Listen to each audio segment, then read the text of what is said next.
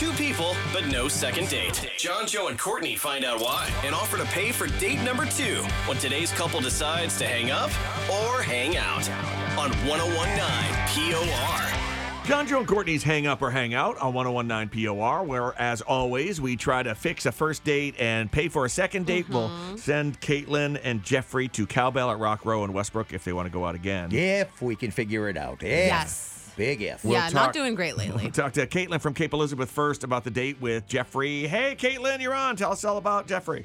Hi. Well, we talked online for just a couple days, and then he really stepped up and asked me out pretty quickly, and that was so exciting. But he has not gotten back to me since our first date. Oh. Well, maybe there's some technology problems that he's having, maybe with the phone or something. Or I'm trying to make some excuse up Something for you. good, yeah. How did the date go? So good. I can't get him out of my mind, and I know you're going to ask. I can't think of anything that I did wrong. I've been going over it again and again in my head. You stole all our questions. Yeah. I mean, it might be like a him kind of problem. Well, I can just say, just from talking to you for a couple of seconds here, were you this excited on the date with him?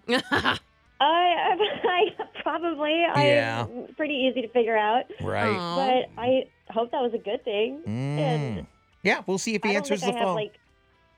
I would think. I mean, you have good energy levels. I was going to say, you bring a lot of energy. Yeah. But that would scare some guys. It's true. I'm just telling you, Yeah. it would scare some guys. It can be overwhelming. But tell us what you like about Jeffrey. Is he cute? Oh, he's a cute boy.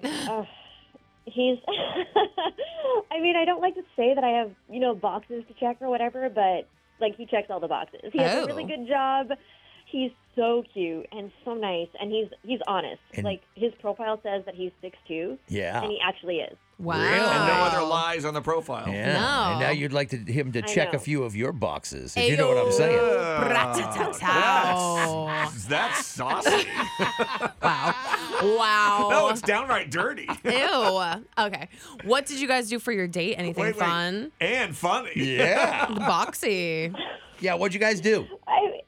It was pretty usual, drinks and dinner. And he was flying out to meet with a client the next day, so we ended the evening kind of early. You mean he's spending it with his family? I was going to say wife and kids. So how did you guys leave things off before you said goodbye? Was there a passionate kiss or anything?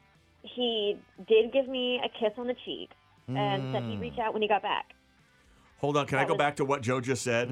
She said he was flying out to meet with a client or something, right? Yeah. And you said... Is he like his family? His family? I'm just You mean asking. like wife and children? Yeah. Well, he hasn't called her back yet. There must be a reason. I like going to the darkest possible reason. Absolutely. And then it'll soften the blow. Yeah, Maybe instead he's out of the country on a business trip and has no service or something. Sure. That's what they say on Catfish.